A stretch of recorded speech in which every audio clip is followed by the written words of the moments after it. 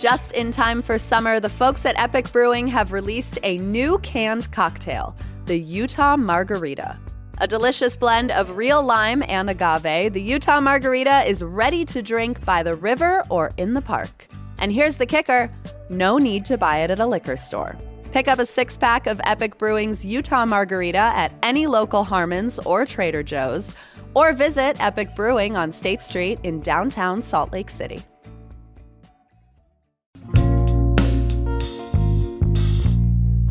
Today on CityCast Salt Lake, as we barrel towards a new year, there is a lot to celebrate around here. So we're sharing some of our favorite episodes this week, featuring some people who we would be absolutely delighted to run into at a holiday party. First up is producer Ivana Martinez. Ivana, you picked Swipe Left on your dating app Burnout. Who is this guest and why do you love this conversation? Okay, so this guest is Dr. Lisa Diamond, and if you've ever had the joy of meeting her, she's actually a sexuality and gender researcher, but she teaches this class on relationships. And the reason I really love this episode is because, A, I'm a dater, and so are a lot of my friends.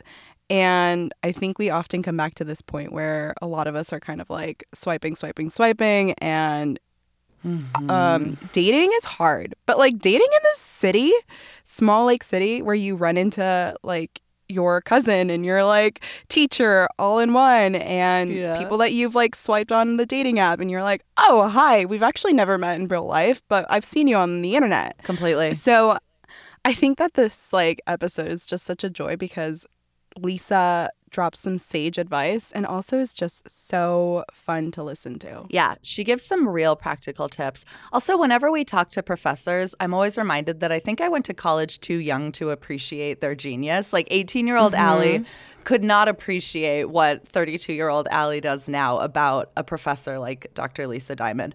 Ivana, what makes this episode so re-listenable right now? Like, why does it stay relevant? Well, we're still in cuffing season, I think. Yeah, you have to define cuffing season for anyone who doesn't know.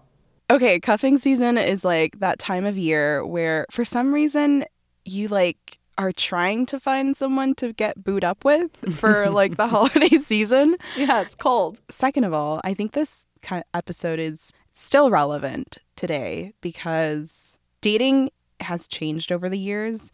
And it's only gotten harder. And I feel like there are some simple truths that you can come back to every time. And Lisa just gives you a really good reminder of why you should keep it simple. Yeah.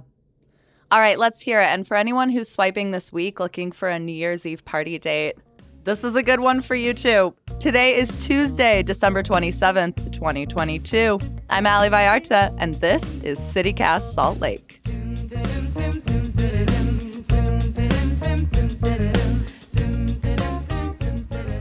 Lisa Diamond, welcome to CityCast Salt Lake. It's a pleasure to be here.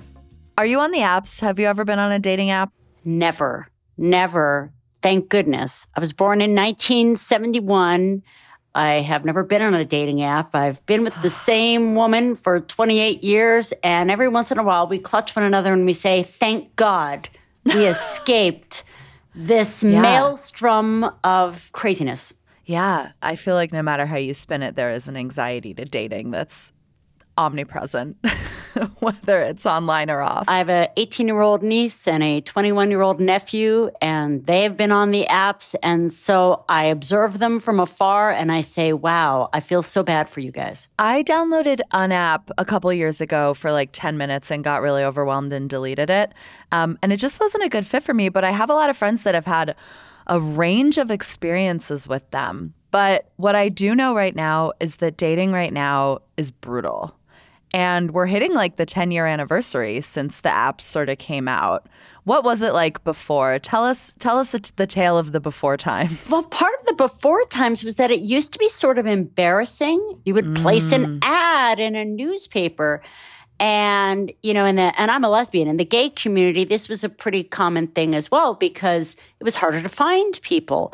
And so personal ads were a thing, but everyone who used those ads felt a little bit embarrassed about it, like, and now it is just totally normative. Now there's no shame at all. And I think that is, you know, one really good thing of all of this is that no one feels like there's something wrong with them if they have to do some extra work to find what they're looking for. It's work for everybody. It's hard.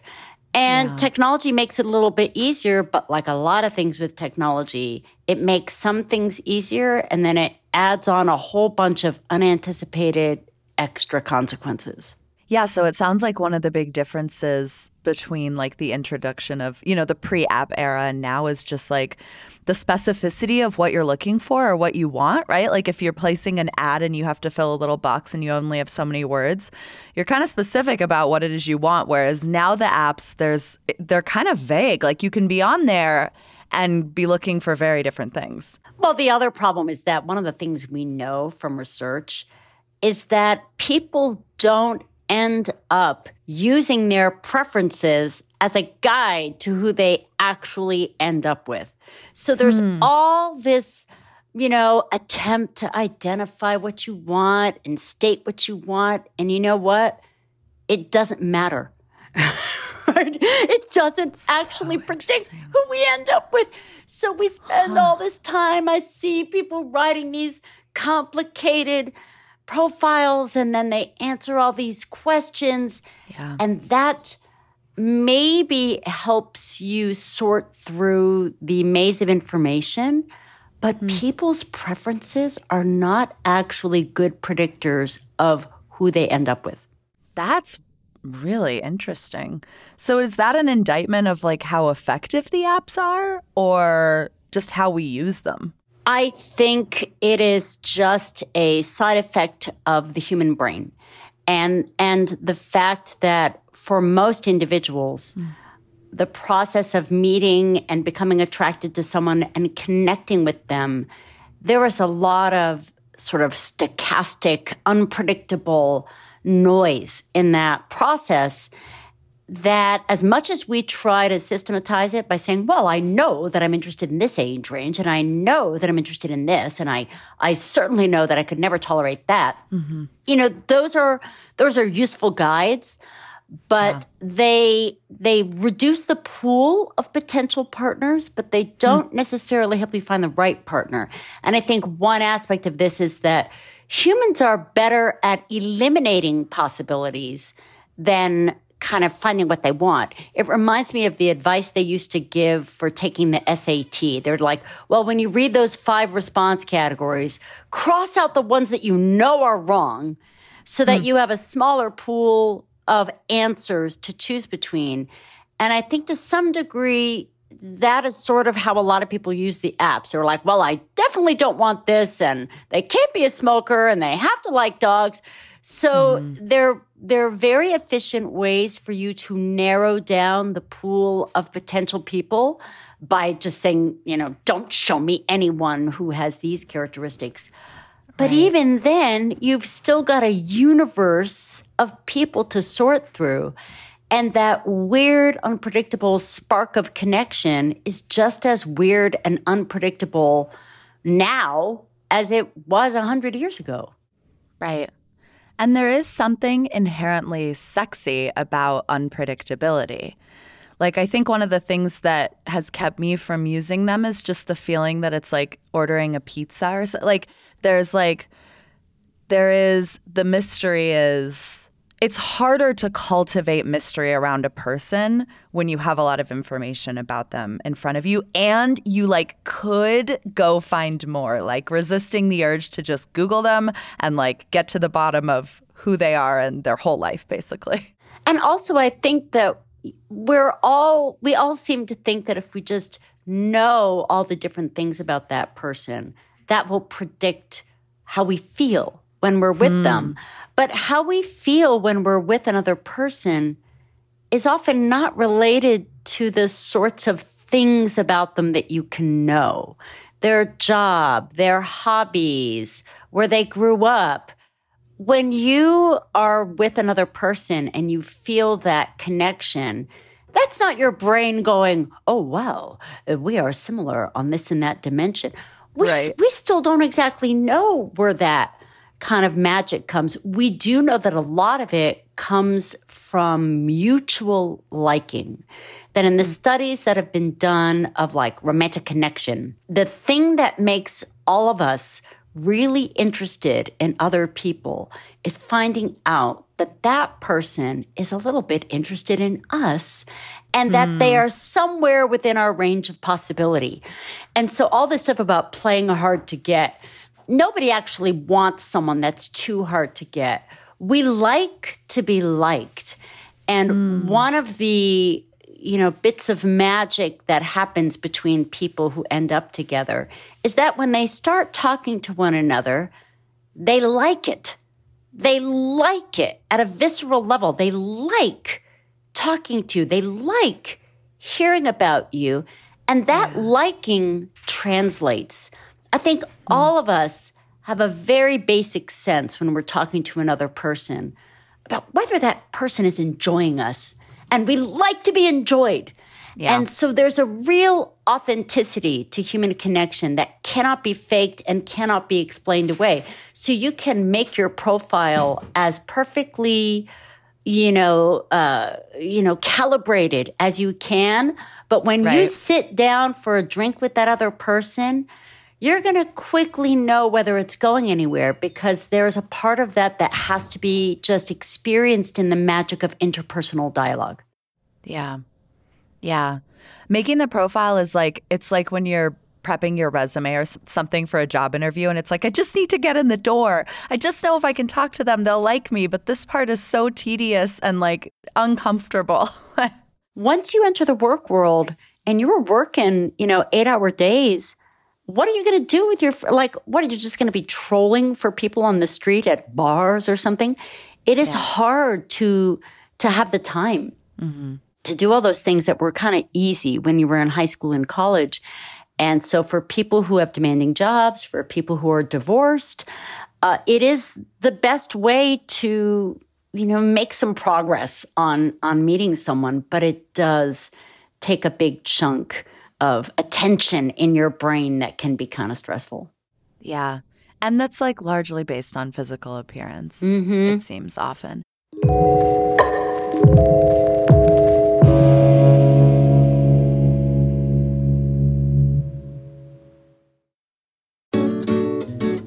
The Living Traditions Festival is back in downtown Salt Lake City, May 17th through 19th.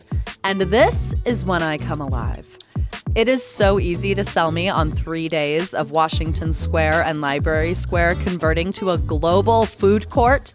And this festival has truly been one of my favorites for years now.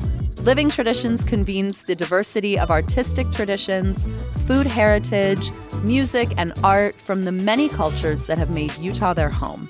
You can expect everything from live music and dance to hands-on workshops, a little shopping, Sundance film screenings, and Bohemian Brewery. There is something for the whole family, and it's free entry. Come celebrate all of the rich cultures that make up our community. Find more information on the festival and view the full program guide at livingtraditionsfestival.com or on Instagram and Facebook at SLC Living Trad. We talk a lot on this show about our city's crown jewels. What are the institutions that open doors in our community and regulate its pulse? I choose Salt Lake Community College, and it is a home for incredibly focused Salt Lakers. Nearly 80% of their students work while going to school, many full-time jobs. If I could do college all over again, I would not be 33 and sitting on these damn student loans. And slick students aren't. 80% graduate with little to no student loan debt or save thousands knocking out credits before transferring to a four-year institution. Every day, Salt Lake Community College is transforming lives and communities through education. If you want to learn something new, refine a trade, or pursue a higher degree for the first time, explore your options at slcc.edu. Study alongside hard workers, save precious money, and be one in a class of 19, not 100. The thing that the apps have done is they've cultivated a space where it's safe to be kind of vulnerable. Like just inherently by being on an app, you're saying like, hey, maybe interested in going on dates with people. Whereas in person, that kind of vulnerability or being that forward can often be still really uncomfortable. But by the same token, you know that people are just swiping. So you make yourself vulnerable, and then you're also like, here, I've put my whole self out there, and somebody just swiped it away. Yeah, that is brutal. That's kind of a painful thing as well. And every time you're swiping away, you're aware of the fact that somebody's probably doing that to you. Yeah. And we are visual creatures. We do pay attention to physical attractiveness. OkCupid once did an experiment where they shut off all the profile pictures for one day. I don't know how they got approval to do this because they did not notify their users ahead of time. And what happened is people spent more time talking. They responded to more messages. They were a little bit more open-minded. But then the moment that they turned the pictures back on, all of that ended. So basically what you're saying is the Netflix reality series Love is Blind is science. People care about physical appearance. People care. We can't help to care. Humans are a very visual species. Dogs smell, humans see. And we cannot avoid the influence that has on our decision making. Yeah. I also think a lot of students feel like, oh, if I don't stay on the app and check it every day, I'm going to miss the one. I'm going to miss the one. And that leads to a sort of obsession with checking and rechecking. That is just not good for anybody's brain. The truth is that we are all missing opportunities to fall in love every freaking day. Right? No one is ever looking at the entire human planet and saying, oh, I found the right person to me. You know, you are missing opportunities every day. And so don't obsess so much about who you're missing because that is not going to predict who you end up with. And most of us are capable of forming connections with almost anyone, right? You're not looking for the perfect person. You're looking for a person that you authentically connect with. And there's actually a million of them out there. And so it's not a machine learning algorithm. Well, and when we talk about apps for connecting with people, like there is a pretty wide range, right? Like you've got something like Field, which is just for kinks. And like there's a level of maturity and communication happening there that's different than, you know, maybe on like Bumble or Hinge where people are looking more for a romantic relationship, something long-term, often something more heteronormative. And like, I'm curious, do we know how successful these like dating apps are? I do not know of much research that has answered that, and there's a very clear reason why. What is it? The companies that have all the data, they analyze all that internally. They're not going to publish that. They want a competitive advantage. No one is going to go out there and say, oh, we found out that this is where we're not doing a very good job, and this is where we are, because then everybody will steal it. So all of the data is proprietary. And I know, because some of these folks are my colleagues, I know people who have left academic positions to go work for like eHarmony or other organizations because they've got like data coming out of their ears. But it's not data that you're ever going to see published in any of the academic journals that publish research on close relationships. And so those of us who are in academia are like, our mouths are watering. I'm like, give us that data. But you have to work for one of those companies to get the data. And so we're not going to find out which app is best because they're going to hide that from us because they're trying to keep their company alive. Wow, that is fascinating. But I remember when like a lot of the apps and the websites started becoming more popular, seeing ads on like television back when, I watched cable TV, and it was always like some professorial looking person being like, we have the scientific method for finding your match. And so maybe they kind of do. Every time I see those things, I just cringe inside. I'm like, no, you don't. Nobody does. And no one will ever give us the actual data to tell that. A lot of them are based on scientific principles. I mean, the biggest one is similarity. Similarity does, in fact, predict liking. And so matching on the basis of similarity is a great idea. Right. But that's a pretty big category, right? Yeah. Similar on the basis of what? And so different apps talk about, what makes them different. I think the reason that people are on multiple apps at the same time is I think people are seeing firsthand, wait a second, I'm getting different people over here than I'm getting over there. People have their own intuitive sense that there are things being captured by one that are not captured by the other, which then leads to that sense of, well, I better be on all of them in order to, find anything. Yeah, such an American approach to anything. I mean, look, we talk a lot of smack about the apps, but I got to say, I've been to 3 weddings this year, and 2 of them were people that met on dating apps. So it's working a little for some people, and I think that when you see those success stories, it keeps you going back to them. And I'm curious, like, okay, people want to find someone to cuddle with over winter. This is like a big dating season. For people who are just burned out on the apps, what advice do you have for them? I would say the most important thing is to get to an in-person meeting as quickly as possible. To not spend 2 weeks exchanging messages, getting to know each other online. That just raises the stakes for the in-person meeting and makes it awkward. Just as soon as there's a connection, let's have coffee. Let's go for a walk. Let's go to the dog park. Because you're going to get so much more information from an in-person experience that you should just go right to that.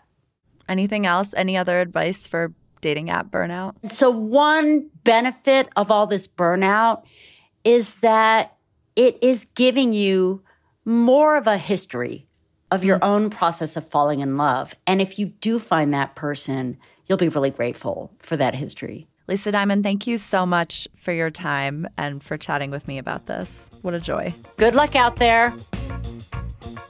That's all for us today here on CityCast Salt Lake. We will be back tomorrow morning with more from around this city. Bye.